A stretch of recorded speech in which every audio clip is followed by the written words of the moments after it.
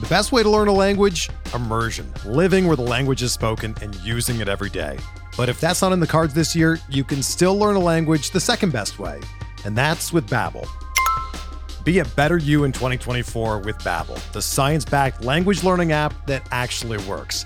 Don't pay hundreds of dollars for private tutors or waste hours on apps that don't really help you speak the language. Babbel's quick 10-minute lessons are handcrafted by over 200 language experts and help you start speaking a new language in as little as 3 weeks. Babbel's designed by real people for real conversations, and their tips and tools are approachable, accessible, rooted in real-life situations, and delivered with conversation-based teaching, so you're ready to practice what you've learned in the real world. Here's a special limited-time deal for our listeners. Right now, get up to 60% off your Babbel subscription at babbel.com/Blue Wire.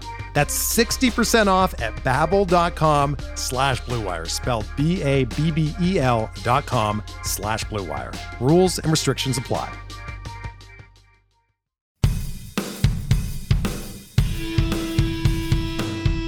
How's it going, and welcome to episode 96 of On the Wire, proud member of the Pitcher List Podcast Network. Follow the pod on the Twitter at OnTheWirePod. Of course, if you're listening on a platform that allows ratings and reviews, please take a second to let us know what you think. I am Adam Howe. You can follow me on the Twitter at 80grade. That's all spelled out. And I'm once again joined by Kevin Hastings, who should be followed on the Twitter at HastingsKevin. And we've got, this is part, I guess, 2, Kevin, of our little podcast marathon that we're doing, which we recorded with Rob over at the Pull Hitter Podcast last night. We're recording right now, and then we've got our part 2 of this little series, our streaming series, recording later on this afternoon. We'll be putting these episodes out back to back. You think you'll get sick of me at that point? Absolutely not, man. We're talking baseball, and I'm in. All right, we got lots to cover, and we got, luckily, all 3 of these, 2 of ours, and then with Rob, we've got some great people to talk about it with. Today, we're going to be talking strictly about streaming hitters versus streaming pitchers. We'll be hitting on the pitchers in the next episode. For this one, we brought in some big guns who knows all about maximizing plate appearances and at-bats through streaming hitters and drafting as such. And that's Steve Weimer, regular contributor over at Baseball HQ. He's got some things in the Forecaster, also contributed at the FTN Draft Guide as well. He's one of the hardest working in-season fantasy players you'll ever come across, and it shows in the results of his NFBC history. We're going to pick Steve's brain a bit about what that work he does put in when it comes to streaming hitters throughout the season. But before we get into all of that, Steve, just thanks, man, for taking the time and being here with us. How you doing? That's my pleasure. I'm doing well. Glad to be here. Yeah, appreciate the invitation. Yeah. Can you give, whatever reason, somebody's not familiar with your recent success, can you walk through everybody your, how do I put this, your trophy chest of the last 2 years or so, especially in the NFBC, and the work I alluded to and the success that you've seen? Okay, man, you put me on the spot a little bit. Yeah, sorry, that wasn't in the sheet. Did you bring your resume, Steve? Yeah. I would not prepare a full resume, so the things that are easy to remember are that in 2021, I was second overall in the Draft Champions. And then last year, I got second and 6th in the main event. In neither case was I close at all at winning. They were both settled weeks in advance. And I think the main event, I moved up a bunch the last weekend. There's second through 10th or 12th was all really tight. But yeah, I was lucky to cash in the overall in both of those the last 2 years. Yeah, it's nothing. Whether you were in the running for first, as you say, but it doesn't matter. Those 3 accolades in the last 2 years are enough to realize that the work you're putting in, both in a draft and hold and in Fab Leagues, the main event, one of the biggest ones, it speaks volumes. So we'll get into that, all of the kind of strategy that you utilize to show that kind of success in a little bit. But for now, we do have some news. We're going to hit on some recent signings, specifically hitters, to stay in tune with what we're talking about in the episode. Not major signings. Most of the major signings have already happened, but these things can work their way into our fantasy relevancy throughout the course of the season. So it's good to just be aware of what's going on. To start off in Arizona, Kevin, the Diamondbacks signed Evan Longoria to a 1-year deal. And I loved seeing from Diamondback quote fans being all pissed off about it. But really, when it comes down to, I think it was a $4 million 1-year deal. Can't really see from a baseball perspective why that's a bad thing to have a veteran presence on your team like that. But what kind of fantasy relevancy can we hope to expect from Longoria now that he is in Arizona? What's intriguing to me is we've seen other moves similar to this from Arizona this offseason. And each time one of these moves occurs, I go to roster resource and the newly signed player is slotted in at designated hitter. And another signing happens, things get shuffled around, and the new guy is listed as the new designated hitter. And that is the case at the moment with Evan Longoria. I think, of course, it boils down to health. We've got just about half a season out of Longoria the past 2 years. And when he's in there, he's still performed, especially in the power, and home runs and RBIs have been there over a half a season. The last 2 seasons, it's still there. So if he can stay healthy for any stretches, he's definitely someone that we could want in our lineups. It's just that this is one of those moves that it's going to be difficult to really pinpoint for me until we see what they're doing in spring training and how he looks health-wise in spring training. But I think it's an intriguing move. And in stretches where he's been healthy over the past 2 seasons, he's still been really good, especially in the 2 main power categories. Steve, are you, I'm going to put you on the spot here too, because I didn't put this in the notes, but I'm curious for this take of this signing. Are you assuming or afraid that this Longoria signing is going to hurt the playing time of anybody else in the infield, obviously, especially at third base for Arizona at this point, that you might have been targeting prior to that? Yeah, so I think it's could potentially impact Josh Rojas. Right? That's the most obvious impact. At the very least, I think it would be a platoon. And I've never really been in on him. I haven't paid close attention, but it seems like Arizona is not like super committed. Like they benched him in September. There was a quote from the manager about working on defensive fundamentals, which isn't like super encouraging to hear. They're bringing in these other bats. I don't know. I would be wary of counting on too many plate appearances from Rojas. And I agree, like with what Kevin said, that Longoria has been productive when he's healthy. And I guess this fits well for the streaming kind of theme because, if he's healthy and has some good matchups, he's the kind of player who could be on and off the rosters, at least the 15-team leagues, I think. Yeah, I always go back all the way back to one of Jeff Zimmerman's first Mining the News from this season where he actually pointed out that Josh Rojas didn't have a guaranteed everyday role with the Diamondbacks. Again, that's in October. Lots of things can change throughout the course of the offseason, but this is not the step in a direction that's going to provide Rojas with more of a solid playing time, as you alluded to as well. All right, Steve, let's go to the Yankees. They made another deal, a non-roster signing, though, of Willie Calhoun. He signs a non-roster deal that does include an invitation to spring training. We will see a lot more of these signings happen in the next month or two. Can you see Calhoun actually winning himself a roster spot on the Yankees and becoming fantasy relevant in New York by opening day? It's hard to see. Maybe winning a spot, becoming fantasy relevant was a bit tougher. He could be, there's some pedigree there, right? He could be like a good watch list guy. If he's hitting well in the spring and there's buzz around him, then maybe it could be worth an ad. I was checking his numbers. Like when a lefty goes to Yankee Stadium, you check their pull numbers, and his are pretty low. He's not historically been much of a pull hitter. So that's another thing to look for. If he is like talking about working on his swing and trying to pull more, and then that shows some results in spring training, then maybe. But there's a few ifs there. And I think he's got a few people to leapfrog if he's going to get even like a strong side platoon role. Kevin, are you looking at any options, like fourth outfield options for the Yankees, just based on, especially if they're a lefty bat? Does that interest you enough to take note of this signing? The Yankees also signed, I think, Billy McKinney to a minor league deal with an invitation as well. Who spent a little bit of time with the team last year as well. Just fact that he's a lefty and he has the pedigree, as Steve said, is this enough of an interest for you to keep an eye on Calhoun, or is this not a situation that you're paying much attention to? I don't think I'm paying too much attention yet. I think it would be worth keeping an eye on if it does begin to appear that he may get some of that playing time. But I think these are depth moves right now, and I don't think the Yankees are hoping they need him. I think it's just a depth piece, and they hope this move wasn't necessary, and they don't even have to pay much attention to him, let alone us. Yeah, I think a lot of things would have to happen. And there are things that could happen. They got some older guys that have had injuries in the past. So something could come up where then he would become interesting, but I don't think we're at that point yet. All right, another guy that probably everybody's not too interested in, but Kevin, I'm going to start with you for obvious reasons here. Ryan O'Hearn got DFA'd by the Royals. He ended up being traded for cash, so the figurative bag of balls, to Baltimore.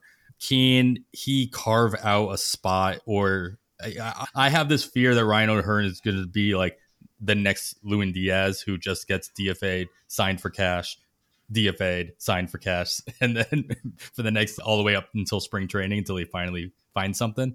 Am I wrong on that assumption, or what's your take on Ryan O'Hearn being in Baltimore now? Man, I'd like to echo the sentiments of a tweet Vinny Pasquantino put out yesterday. It was, I hope O'Hearn hits 40 home runs. Right. I mean, I don't know him personally, but from all accounts and everything I've seen, he is just a great person, teammate. And it just seems as if, unfortunately, he might be a 4A player. He tears up AAA, has been for several years now, and it just hasn't quite translated at the major league level. The home runs have been there. 14 home runs and 370 plate appearances back in 2019, even 9 and 254 plate appearances in 2021. They weren't there last season. However, he did come through as a pinch hitter very often. I don't know if that's something that many people that don't watch the Royals on a daily basis would realize. He was used as a pinch hitter throughout the season very often and performed well in that role.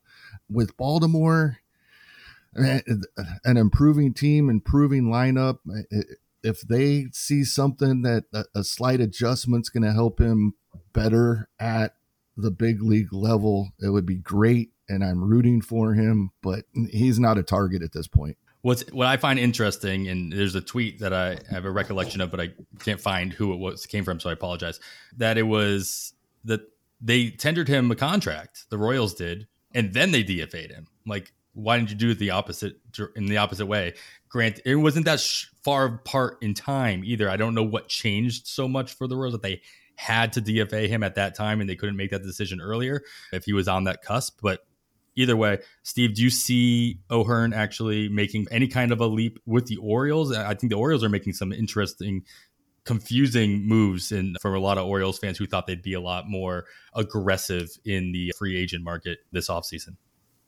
Yeah, I thought this was a little confusing at first, but it makes more sense hearing Kevin describe kind of his strengths, especially if it's known as a good teammate and pinch hitting and things like that. I mean, I was thinking 1.4 million seems like a lot to pay for like a bench bat, but I guess it's twice the minimum now or something like that. Maybe a lot.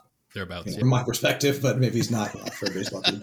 So, yeah, my first thought was like, I hope it doesn't take away the bats from some of the young players. But if it's going to be pinch hitting and stuff like that, then yeah, I guess it can make a little bit of sense. But if that's the role that they see for him, then obviously not a lot of fantasy relevance. Yeah, I can't imagine him taking away the types of plate appearances from the guys that he would be filling in for at third base, at first base. But we'll see. Injuries can happen. We hope they never do, but we all know that they will. So with that kind of power stroke, maybe he can take advantage, as long as he's not hitting it over the wall that's a little bit further away now in Baltimore.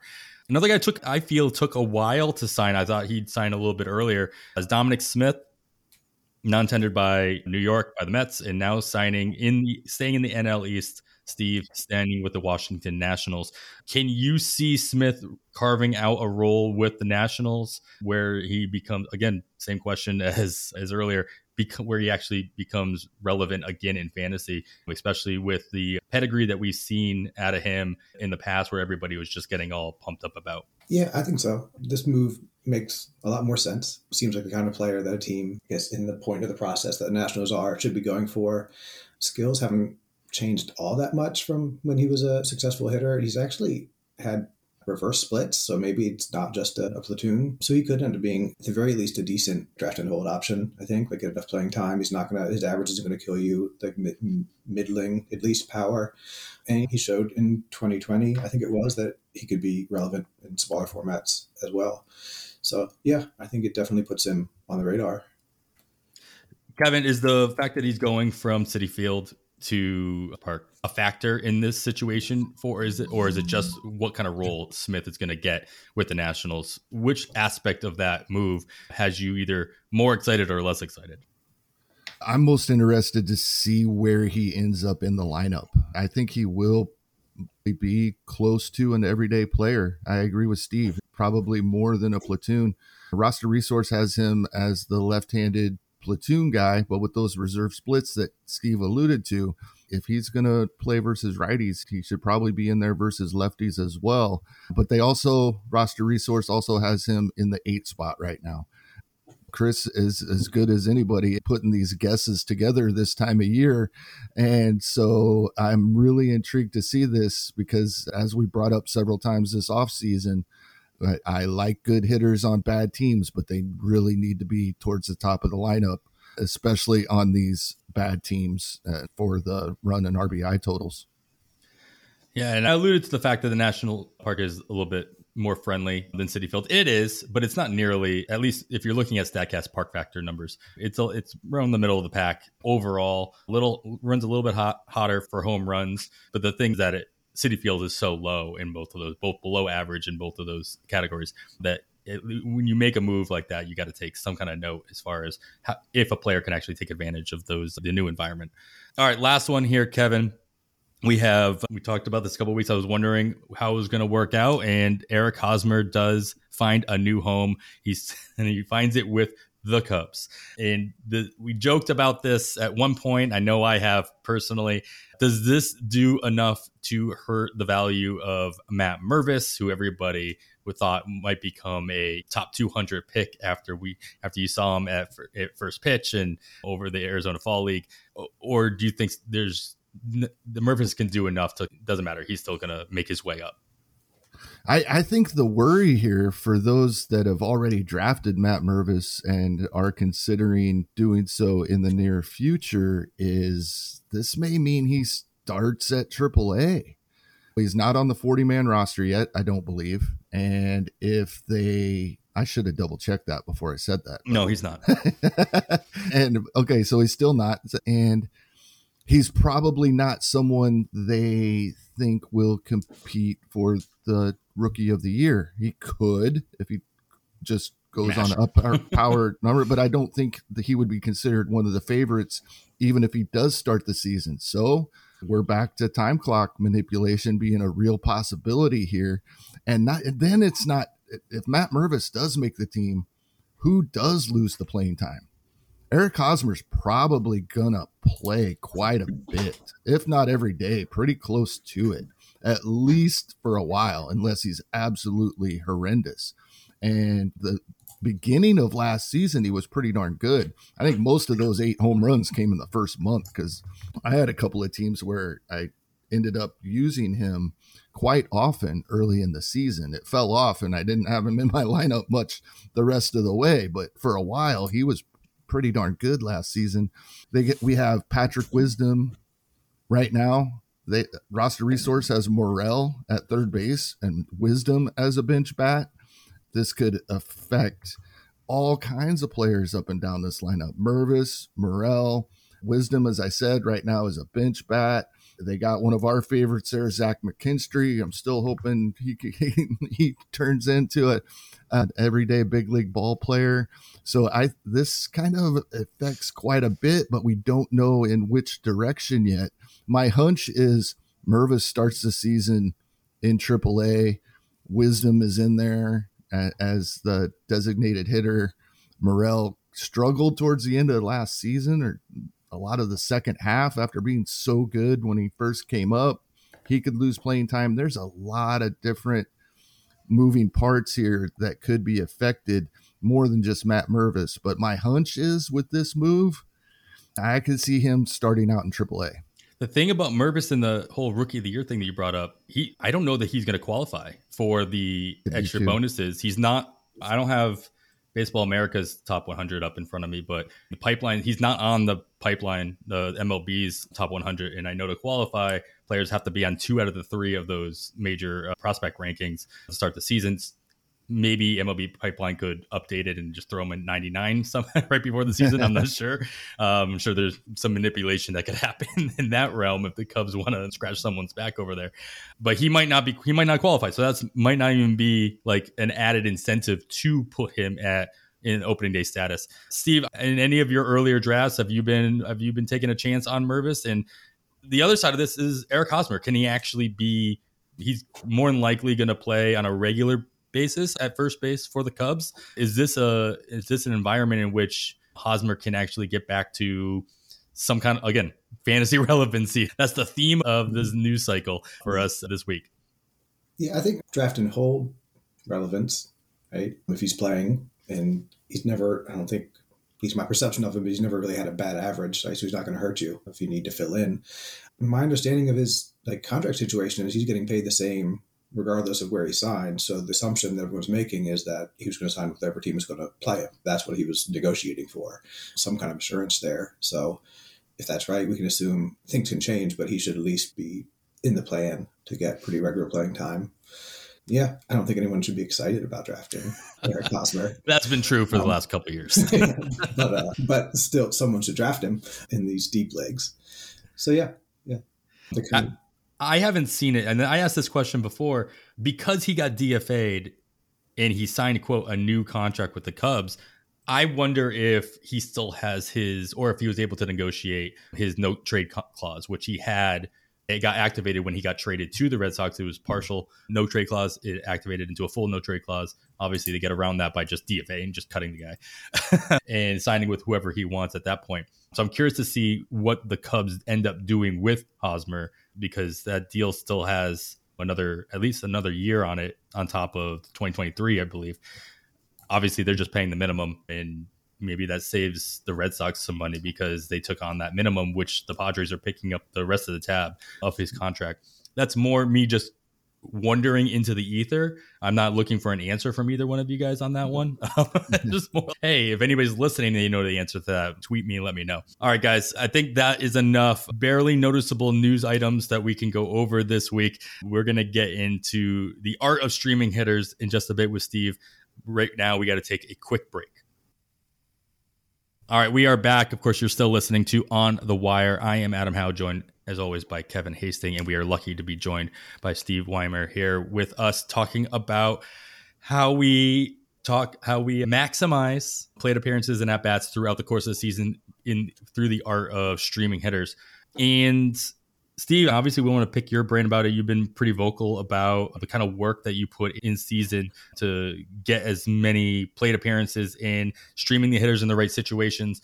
Can you talk to me about, first off, the difference between your strategy when the free agent pool is a little bit more robust in a 12-teamer versus your 15-teamer, so in your online championships, or versus your main events, or any other 12-teamers that you might play in versus any other 15-teamers?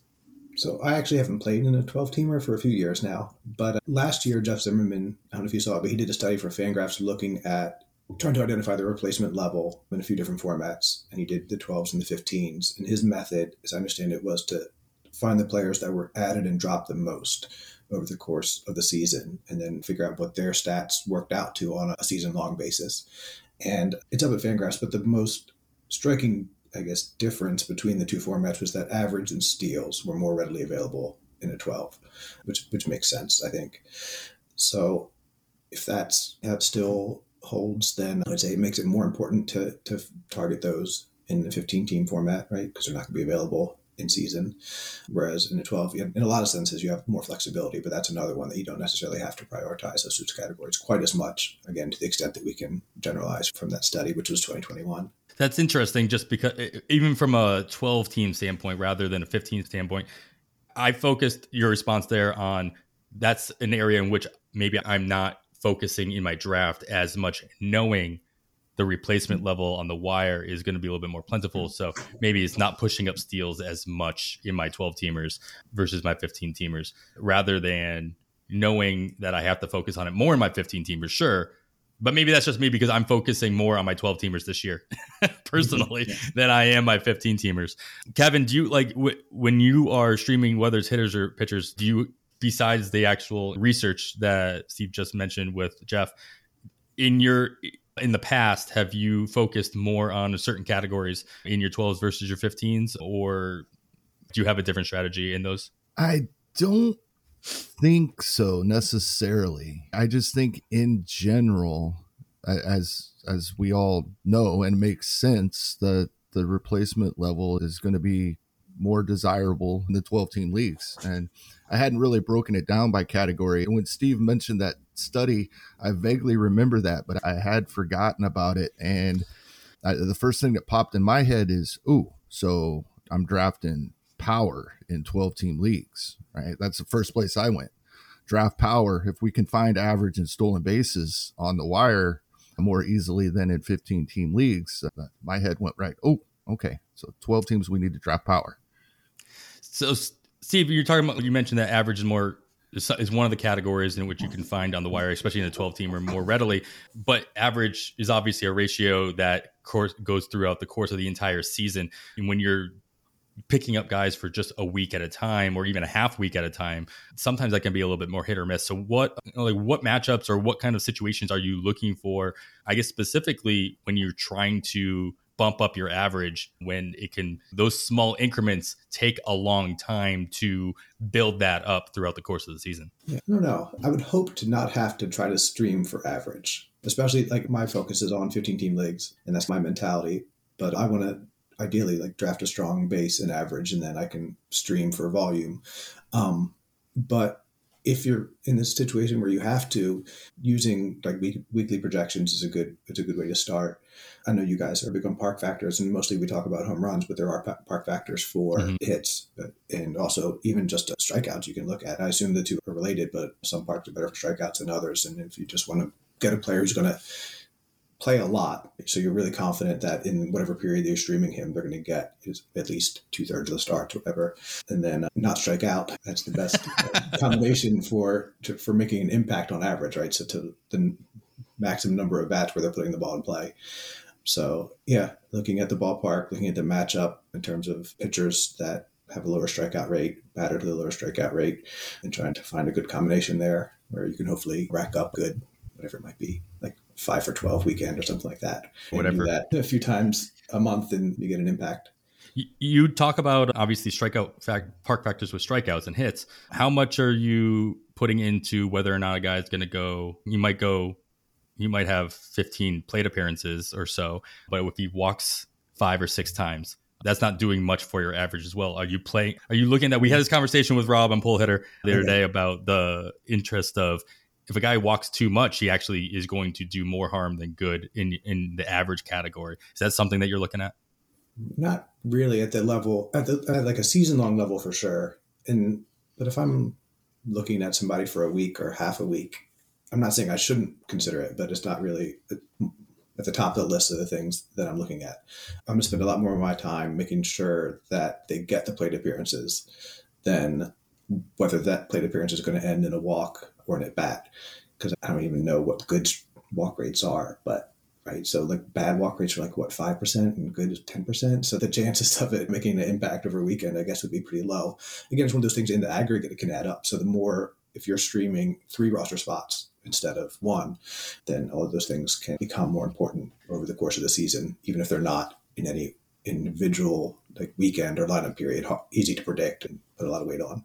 This goes back to, Kevin, what you mentioned in our last episode. It's how much work do you want to be able to put in to your teams when it comes to not only roster construction, but also team management and lineup construction throughout the course of the season, both twice a week, and how much you want to be paying attention to the matchups.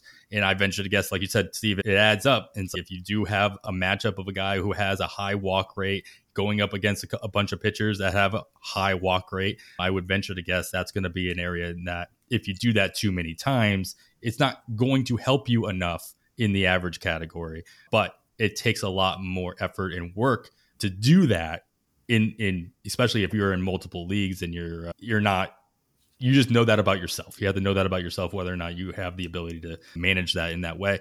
Before we get into I want you to talk to me about, you said you had your success in both the main event and the draft champions, the difference between streaming hitters in a draft and hold versus a fab league where you can continuously make moves throughout the course of the season. And how does that factor into your draft strategy in a DC? Are you focused more on when you get to your bench picks and you're filling out those 2 or 3 or 4 second basemen? Are you looking for guys that you feel like are going to play more often, or are you looking for guys that you think you can manipulate the platoon splits or reverse splits or whatever in such a way in season that you can get the most out of them? Yeah. Probably a little bit of both, but leaning more towards the playing time and having people on the bench that you can use to fill in for injuries. Or if you're really lucky, you can actually have some choices to make, like more than one healthy person for each roster spot, and play matchups a little bit. In draft and hold, the volume is king on the hitting side, a little bit less than it used to be, just based on 2022 versus 2021. I think that's something that Rob's mentioned as well. And it was one of the things that I did in the forecaster, was looking at the correlation between at-bats and total hitting points. And it went down a fair amount this past year. And I think that makes a little bit of sense. It could partially be random, but I think the offensive environment helps to explain it, right? Whereas with a bouncy ball, anyone who plays a lot is probably going to volume their way into some home runs and some counting stats. And to the extent that the ball is dead, it's more about skill than just playing time to get those stats.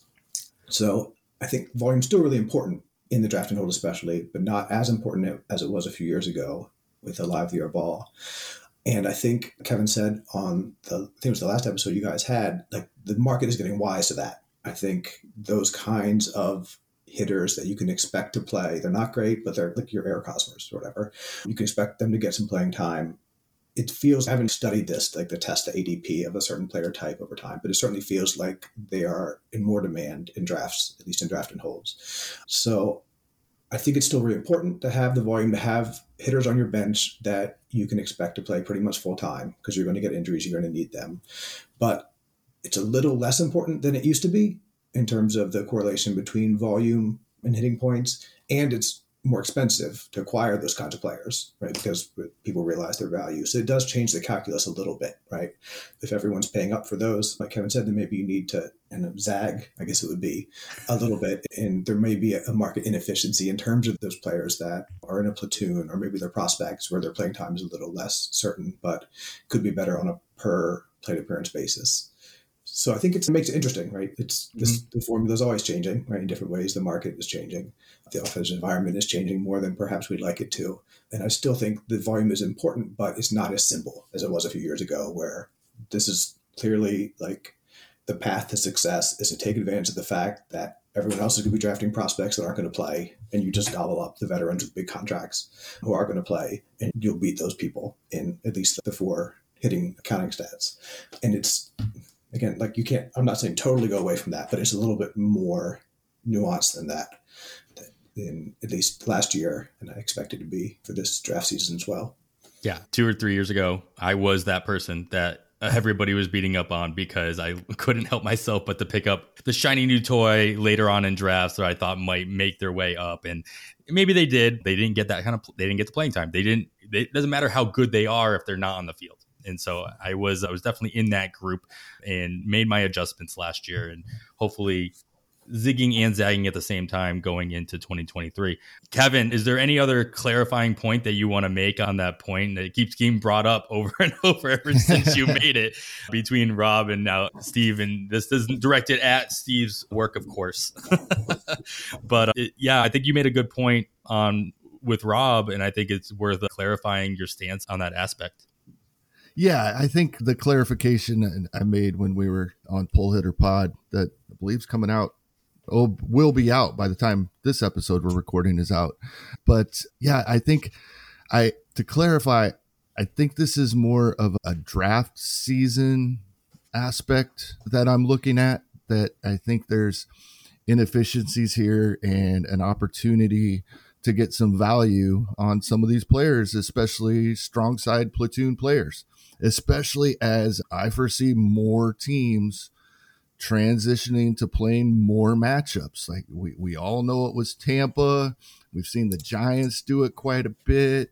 And I think this is going to become more and more. There's just not going to be enough players that to play full time to fill our rosters, especially in 15-team leagues. It's not going to exist. As we're drafting, I'm not going to worry about if two players, in fact, if two players have the same counting stats and one of them's doing it in less projected playing time, that player theoretically is more valuable with the less playing time, because in season then is when we're going to do the manipulation per scoring period, per lineup period to maximize the plate appearances.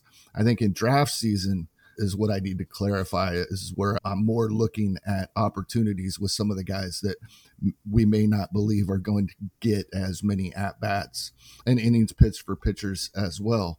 So, that was a clarification I made with Rob, and I think Steve alluded to this, as I think the maximizing is still very important, but for me, it's going to be more of an in-season thing.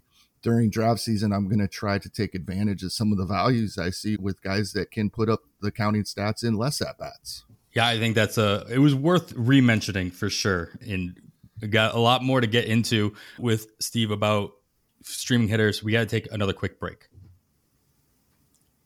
All right, Steve, the last couple things I wanted to touch on is basically the timing in which the timing and the volume in which you stream your hitters, or at least on a regular basis, we'll stick with 15 teamers here because that's where all the experience is. But like, how many positions on your roster are you comfortable, especially in a 15 teamer where the player pool is not as robust? Are you willing to dedicate almost to a streaming position throughout the course of the season, or at any one given time? Yeah, so it depends on the strength of your roster, but hopefully not more than one or two. In a 15-team league, I'm not going to cut a hitter who's useful and has full-time value or a usable starting pitcher to stream for a half week, right? So just hold on to the more valuable hitter. But it's not quite inevitable, but almost inevitable. You're going to have some injuries and some people lose their job and things like that, and you have a roster spot or two or three to play around with and churn. And then depending on team needs, they might all be directed at streaming hitters, maybe a closer speculation. Ideally, if we're talking about like a 7-man bench, at least 4 of those are like solid players that I want to hold on to and stream from my bench, be it hitters or pitchers. And at most kind of 3 of those spots that are churning. Like I said, probably at least one of those streaming hitters, but it all depends on what you get. Like sometimes you just luck into a draft where you end up with like 16 or 17 like full-time valuable hitters, and then it becomes less necessary and you've got the flexibility to use that roster spot, which is a hugely valuable resource, especially in a 15-team league like that. Each roster spot is something you want to hold on to and be very thoughtful about how you use any given week. So there's definitely times when it makes sense. The best use of that spot is a hitter that you're going to probably get 2 starts out of and cut the next week. But there are lots of times where there are more valuable ways to use that roster spot. So yeah, maybe 1, maybe 3, hopefully not more than that. I think things are going terrible if it's more than that. Yeah, fair enough. But it also makes you realize, hey, you have to be willing to make these cuts and make these adjustments and not hold on to guys too long, and I'm almost willing to go up to that 3 or even 4 in a really bad situation, streaming spots, knowing that in order to make the jump up in your standings or in different categories, you're going to have to make those rotations throughout the course of the season, even if it's early on in the season, if things are just not going the way you had planned it after your draft. At what point, Steve, do you switch, or maybe you don't, maybe you do it the whole time, but clarify on this, like at what point do you start switching from streaming just the best hitter available to get every best stat to focusing on specific stats to rank, to jump you up both in a league format and in an overall format? Yeah, I think ideally it should be like a matter of degree on both, like starting where you're mostly just going for best player, but in certain situations, even at the beginning of the season, if you come out of the draft knowing a team has a particular weakness, then you want to maybe stream with an eye to that. And we're saying stream as if we always know that someone is a stream. Like sometimes it's like that. Like for this weekend, maybe more. Like this player could be worth holding on to, but especially if you know you have a certain deficiency, then you want to lean more towards that. And if it's steals, then maybe stream for steals, right? Looking at pitcher matchups and teams you can run on and so forth. But also if it goes well that week, just roll with it. Keeping an eye on particular category needs, if you know you have them. If you've drafted a balanced team, then great. You can just go with best available. But keeping an eye on whatever category needs you recognize, even at the very beginning of the season, because again, those players could be worth holding on to, and then you've got them for months. But gradually becoming more short-sighted, both in terms of the time period that you're going for and the categories that you're shooting for, like as the season progresses. And it becomes more clear to you what a particular home run is worth to you, as opposed to what a particular steal is worth to that particular team. Balance out then the fear, and I talked about this with Rob, like the fear of dropping a guy that's not useful to you, but could be useful to somebody else in your league. So again, if you're focusing on stolen bases and you've got a guy who has a lot of power but will not do that for you, when do you shift the focus? Somebody, you know what, this guy does not do me any good. I got to send him off and get somebody into stream that can help me, my team personally, while not worrying about whether or not this power guy is going to help team B that might need the power. I don't pay much attention to that. Okay. Maybe I should, but I'm usually focused on my team and how it projects to do and what I need. And I guess if it's late in the season, because it's hard to predict, right? There's 14 teams that can pick the person up. So I think it'd be very easy to overly focus on the worst case scenario, which is that the one team who would most benefit from this player and hurt you in the standings is the team that gets them. I guess later in the season, that becomes easier to predict as you see who has fab dollars, who's still active, what the categorical needs of each team are. But I think it'd be a pretty rare situation where I really put too much weight on that. I think, even if, I'm trying to think this through, but the points for you are just as valuable as preventing points from someone who's chasing you, right? It all add up in the standings the same. So if that would put it on an equal weighting or equal footing, but then you need to take into account the probability. Like you know who you are going to roster and start, but you don't know necessarily what the opponent is going to do, who's going to pick it up. Someone else might outbid them. They might not use them, even if they do get them. So I think it's just it makes more sense. There's more certainty to look at the things that you can control as opposed to what if scenarios with opponents. For the most part, again, there could be exceptions, right, where you really are down to the wire in a person's tendencies and their needs are very glaring. So they are going to go big on the speed guy if you drop them, right? But again, maybe that's the weekend where they're like out with their family. They don't win anyways. Right? So it's just... I find it really funny to think about. We talk about baseball players and we talk about what they can do in a new environment, what they can do with a different matchup, in the intricacies of their swing path and what have you. And it translates in a lot of ways to a high stakes fantasy league as well. There are a lot of other variables that go into managing your team and picking the players that you want to pick up while worrying about what your opponents are doing at the same time. That there are a lot of aspects of a player that maybe they make an effect on how they perform, but we don't weight them as highly. There are some people that talk about, you don't worry about park factors. They don't worry about this. They don't worry about that. They're not making much of an impact in their decision making. And I think that the intricacies of a fantasy league are very similar in that respect. There are aspects that are going to make an impact, but maybe they're just not worth waiting too much on as the season goes on. And you hit that a little bit right there in your response. So I appreciate that. Kevin, is there anything else that you keep in mind when you are, as you said, this is going to be a focus of yours. The season is focusing in season on maximizing those plate appearances or those at bats. Is there any other additional tendencies that you'll be utilizing throughout the course of the season that, besides the platoon splits that you're talking about earlier, that are worth discussing? I think just being careful with ratios. Steve was talking earlier in the aspect of improving batting average, not really something that he one, hopes it doesn't need to happen because that's going to be a focus in his draft as a nice batting average base. And then typically not being enough at bats to really help. But on the flip side, I think if we do get to that point where Steve mentioned you hope to not get to where you're streaming 3 guys in a scoring period, then you really got to be careful, because if we have our catcher 2 and we don't worry about his average because that's all catcher 2s, and then we're throwing a couple of guys in here and there to early in the season that it's just a few at bats, it's not going to hurt me much, and the next thing you know, you're streaming a couple of guys like this each and every week. All of a sudden you got 1.5 or 2 Joey Gallos in your lineup on a regular basis without really realizing that's where the point you've gotten to. So I think just being careful and paying attention to the ratios, one other aspect of this that I try to keep in mind. All right. Well, I think I picked your guys' brain a little bit enough on the aspect of streaming hitters. So let's talk about some player situations. And I'm gonna bring this game back that we played last year, a little bit of a couple episodes. I call Ask or Avoid, Stream, Keep.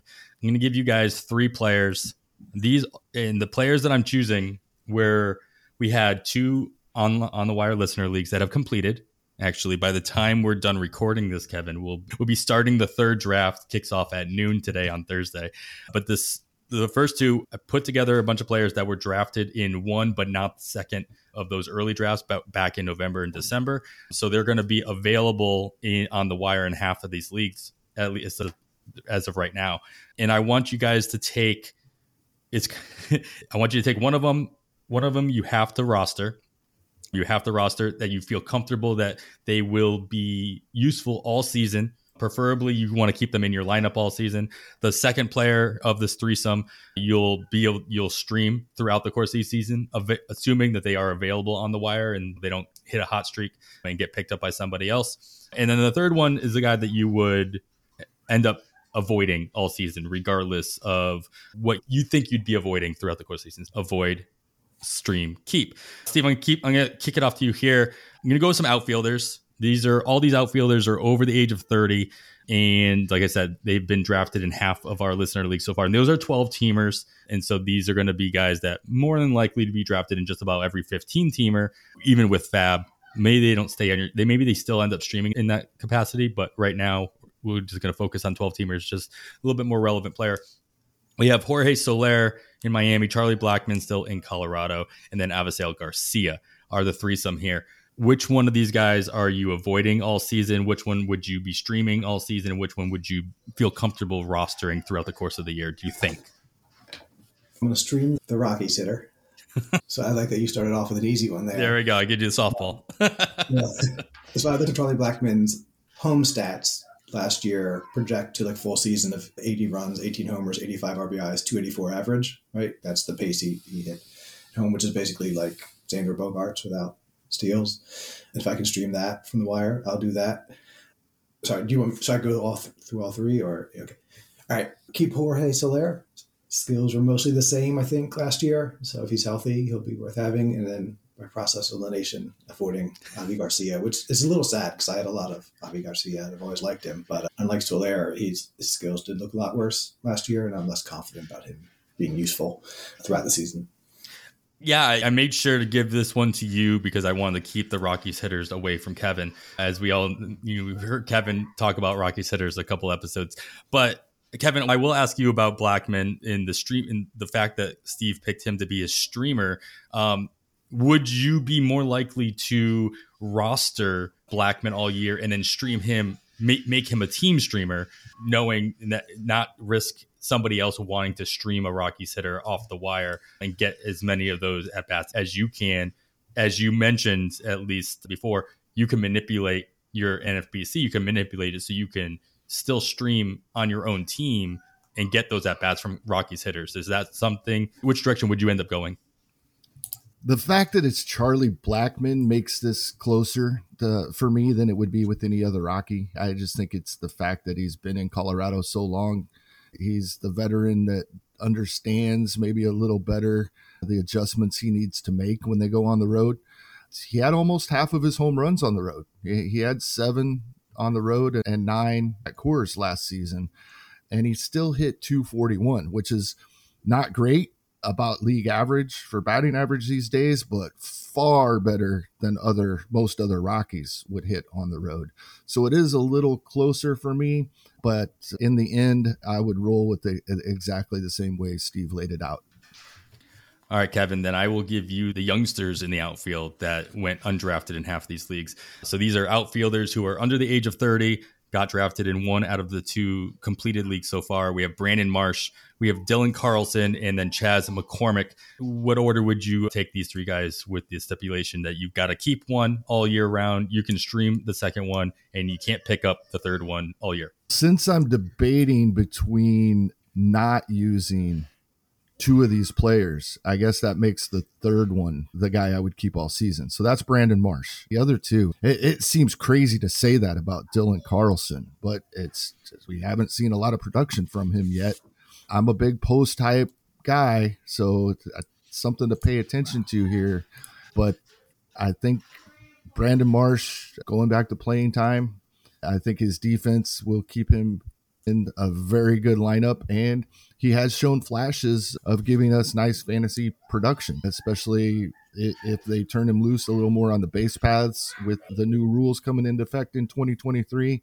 He'd be my guy because of the potential and the post type thing that I brought up, and at least for now, still going to get the playing time as well, we think, in St. Louis. I'm not going to let Dylan Carlson go quite yet.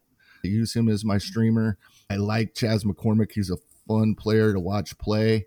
I just think with Brantley coming back, him and Alvarez, one of them is going to have to be in the outfield if they want both of them in the lineup. And I'd be a little more worried about Chas, so I'd let him go. Yeah. What kind of thoughts do you have on that playing time, Steve? What Kevin was talking about, obviously, his concerns with Carlson and McCormick is more about playing time than anything else, and that's why Marsh ended up being his keeper. But how much, when you're thinking about streaming a player like Carlson or McCormick, does playing time come into account in this exercise specifically? Are you more worried about would you rather stream somebody you're not sure about playing time because you can just stream them whenever, but you might lose out on the guy that is playing regularly? So it's more of an upside play versus a guy that you think is going to play more often. Yeah, if you can keep him on the bench, I'd go for the upside. I'd go with Marsh there too. It depends on the rules of the exercise. If you have to keep him in the lineup all year, I think Marsh is a little risky. Like, he may be able to make a little bit of progress versus lefties and the defense keeps him in. I think it's also possible he's in a platoon. But I definitely like him more on a per game basis. If you have the option of moving him in and out, then I think you're a more appealing player there. Yeah, and I think I don't know. It certainly seems like post-hype, and whether you're looking at the pedigree or like the StatCast metrics, like, he's got some of the building blocks there to take a bigger step forward than I think we would expect from Carlson or McCormick at this point. So he's definitely the most appealing to roster, I think. Maybe not start all the time. Especially in this environment, we're talking about the 12 teamers. Maybe he becomes a little bit more relevant in a 15 teamer when your options become a little bit more limited later on in your drafts. But I see what you're saying here. All right, I got a threesome of current free agents. We hadn't talked about them today, so I believe that they're all still free agents out there. Steve, I'll kick this one out to you. And obviously, this is if you're drafting right now, not knowing where they are going to be playing. You don't know what their playing time is going to look like because you don't know the environment in which they're going to be in.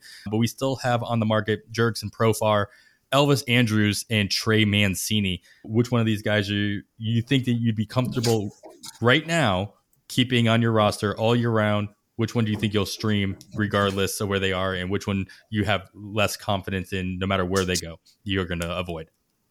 Yeah, so I think this is pretty much all about playing time for me. And I think Andrus is the most likely to have a full-time job. He's been the most valuable in large part thanks to his defense the last couple of years. So he's the one I'd keep if I have to roster him all year. We know what we're getting for the most part. It's not going to be the second half of last year, but it's not going to be too hurtful either. I guess I'd stream Mancini.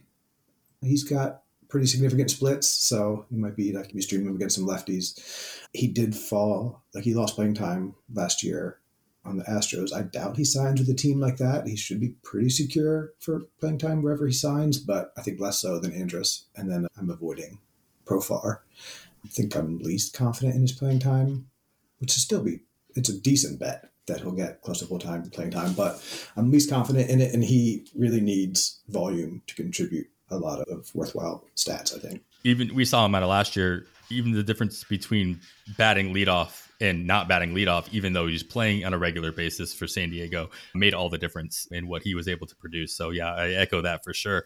I am very curious to see where Mancini goes. All the rumors had him going to the Cubs, or at least negotiating with the Cubs. But now that they brought in Eric Hosmer, you got to wonder if you got to assume that's off the table. Maybe not. Maybe they find a different role for him. But I'm very curious to see where Mancini goes. I don't think he is an overseas candidate per se, but he's the type of guy that if everything else dries up, I wouldn't be totally shocked to see that. That's usually my go-to answer for any of these guys that haven't signed yet. Well, that's always an option. Be careful. All right, I'm gonna end it here, Kevin. I'm gonna have you see if I want to get your take on these guys as well, but we're gonna go with some rookies. I'm not gonna do the stashes, and we're not going to talk about catchers. I'm just not going to talk about catchers. We're going to talk about these rookies. 2 of the 3 of these rookies do have some experience from last year, but they've kept their rookie status going into 2023. The third one here has not made his debut yet, but is expected to, if not opening day, very early on. And then we're talking about Alek Thomas in Arizona, Oscar Colas, who has not made his debut yet in Chicago, and then Esteury Ruiz, who now finds a home in Oakland after spending time in Milwaukee and San Diego last year. Kevin, which one of these guys you're streaming, which one are you avoiding, and which one are you keeping all year round? Unfortunately, I'm avoiding Alek Thomas. As of right now, it doesn't even look like he'll be on the 26-man roster for heading into the season. And that's not even taking into account what happens with some more of their young players, and Christian Robinson's legal issues may be cleared up here in a few weeks, and then he's back in the picture as well. So just his performance last season, he still could turn out to be a great Major League Baseball player, but I just don't have confidence in that for 2023 at this point. The guy I'm going to keep in my lineup is Esteury Ruiz, and he may not get the plate appearances, but I think he will to begin the season. And then even if he's not in the lineup to start each game, he's still a threat to come in and give us what we're asking from him anyway later in the game. And it's all about stolen bases. If your roster is constructed in such a way that you don't have to get the power runs and RBI from a spot in your lineup, you can't do too many spots like this. But if you are going to, the ever so popular Rabbit, he's the guy there, and that can continue even if he doesn't play in the starting lineup every day. That leaves Colas for me as the streamer. I do think we see him at some point. I don't have a lot of confidence in him, but I think for 2023, I have more than I do in Alek Thomas. The grouping I kept out of this conversation, and I'll loop in now and direct this towards you, Steve, are the stashes. And when do these stashes become more valuable than these rookies who have experience? And the stashes I'm talking about are guys that I don't expect them to be up on opening day, but would expect them to be part of quote unquote Fabapalooza at some point early on in the season, in the first half at least. I mean, that's the list here. These were all, again, drafted. The beauty of doing a 12-team Fab League in November is that I feel you can take a whole lot more chances with your final 7 picks of the draft, knowing that a lot of things can change in 4 months, and you can make your adjustments in that first week of Fab, or even the second week of Fab if you want to hold on to him a little bit longer. And that was Anthony Volpe, Kyle Manzardo, and Sal Frelick, Milwaukee, Manzardo of Tampa Bay, and Volpe, of course, of the Yankees. When do these guys, or guys like this, become more valuable or more interesting than the rookies that we just talked about, who either have experience or are more in tune with having experience early on in the season with a quote, quote, guaranteed role? Do you have a preference on those guys? Not really. I'm not much of a prospect expert or anything, but I would worry about experience only insofar as it speaks to playing time. The player with experience is probably more likely to have a clearer path to the job. Like they've seen him as ready to some extent, or at least in some situation before. So yeah, factored in there. But on most of that, I'm rarely making my own judgments. It's more hearing what people who are experts on prospects say about who's ready, and hearing what beat writers say about who's most likely to make the team and so forth. That's the general rule I'd expect the more experienced players who've been in the major leagues to get that first crack. So in this scenario, then, these three stashes, I'm taking it, none of them would, if I grouped all six of these guys together, none of those three stashes would end up being the player that you would take the risk on rostering all year round for the upside of what they could produce if they were given that opportunity. Yeah, so the potential matters too. I might, depending on format, like if you're talking about a 12-team Fab League, I might go for Manzardo or Frelick over Alek Thomas, who, had the experience, but for the reasons Kevin said, I'm not sure if he's any more likely to start off for the team than someone like Frelick. And Manzardo, it's that balance between, I think he's probably less likely to play, but if he did, would make a bigger impact. And there's definitely times where it makes sense to take that kind of shot, again, especially if you have a decent pool of replacement players available, right, on your waiver wire in a shallower league. And then would you echo Kevin's sentiments about the Rabbits or the Esteury Ruiz situation? Would you be more likely to hold on to somebody like that, knowing what you're going to get? As long as he does what you want him to do, are you more likely to hold on to somebody who ultimately is maybe a one category player that maybe he doesn't hurt you in runs, but mostly you're just getting him for the stolen bases? His power is not going to play too well in Oakland, I'm sure. But is that one category with an extreme outcome enough to hold on to somebody like that? Or is he doing more harm to the rest of your categories that is not somebody that you'd want on your roster on a regular basis? If you have the option of holding him on your bench, then I like the play, because he profiles the kind of player, Ruiz, that is, to make a big impact, right, in steals over a short period of time when he is in the lineup and has good matchups and so forth. But from what I've read, there's a possibility he just can't hit, right? I wouldn't, if I was committing to keep him in the roster all year, I'd be more comfortable probably with Colas. I'm timid and cowardly by nature, and I think the downside of Ruiz is probably a little bit lower than for Colas, who seems like he's at least going to play. Yeah, that's fair. I think the example we come up with in the last year or two is always Roman Quinn, where you feel like you could stream him for a half a week and still get 3 stolen bases, even if he doesn't actually start a game, Kevin. Yeah. He finds a way to steal bases without having any plate appearances. And I guess I'd be afraid that Ruiz would fall into that. I've already drafted Ruiz in, I think, 2 or 3 drafts so far. I'm all about seeing what he can do at the beginning, but that is the fear that's in. So I will echo, Steve, the things that you've read and the things that you're looking at when it comes to the Rabbit of Esteury Ruiz in his new environment in Oakland. All right. I think it's a fun little exercise to be like, to really think about the type of player that you trust to be on your roster all year. And these are the last picks that you're making in a 12-teamer. They're going to be a little bit more well rostered in a 15-teamer, at least to start the season. And depending on performance, they might make it onto your wire. They might be able to be streamed as well in those environments. But yeah, in a 12-teamer, you can make a little bit more risk in those final round picks. I'm going to end it there. Kevin, I'm going to give you the opportunity, of course, to close this out here with any other additional pieces, words of wisdom for anybody listening to part 1 of this streaming series that we're doing. Yeah, I don't have anything huge, but it just, as we were talking about this, kind of struck me as this whole concept of streaming hitters or maximizing at-bats, however we want to look at it, is pretty fluid throughout the season. It's really on a case-by-case basis of how your team is performing, how their health is. And I think we have to be ready to change our philosophy,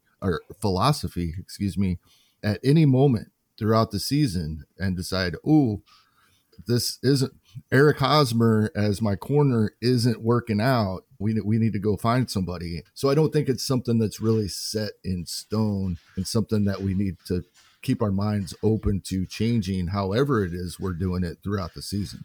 Yeah, you got to be able to adjust at any given time in any different area depending on what your draft gives you, what your league is giving you throughout the course of the season, and go from there. So I think those are good words to live by there. Steve, thanks, man, for taking the time and joining us. It's been an honor. Can you let everybody know who made it all the way through, where they can find you, anything else that you might be working on? I know you've got pieces in the Forecaster, like I said, the FTN draft guide, anything else that you might be working on worth keeping an eye out? I'll start doing some strategy articles for Baseball HQ here. I think pretty soon they're going to start ramping up content on the website. Yeah, that'll be it, I think, for the next few months and perhaps through the season as well. But try to get at least 2 or 3 out between now and opening day. Nice. Yeah, nice. Everybody should be checking out Steve's work, of course, at Baseball HQ. You don't have to talk anybody into that. They'll be ready. All right. You know what? On that note, I think that's going to wrap it up for episode 96 of On the Wire. We will be back, of course, throughout the offseason. We have part 2 of this streaming series with Nick Pollock talking about streaming pitchers. Should come out actually the day after this episode, or maybe the same weekend at least.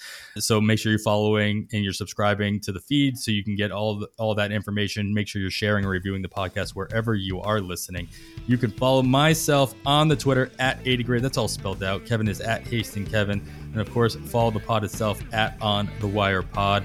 I'd like to once again thank our guest Steve Weimer for joining us. You can follow him on the Twitter at Steve YMER and watch the NFBC lobby and see if you can jump in a draft with him as well and test your luck there.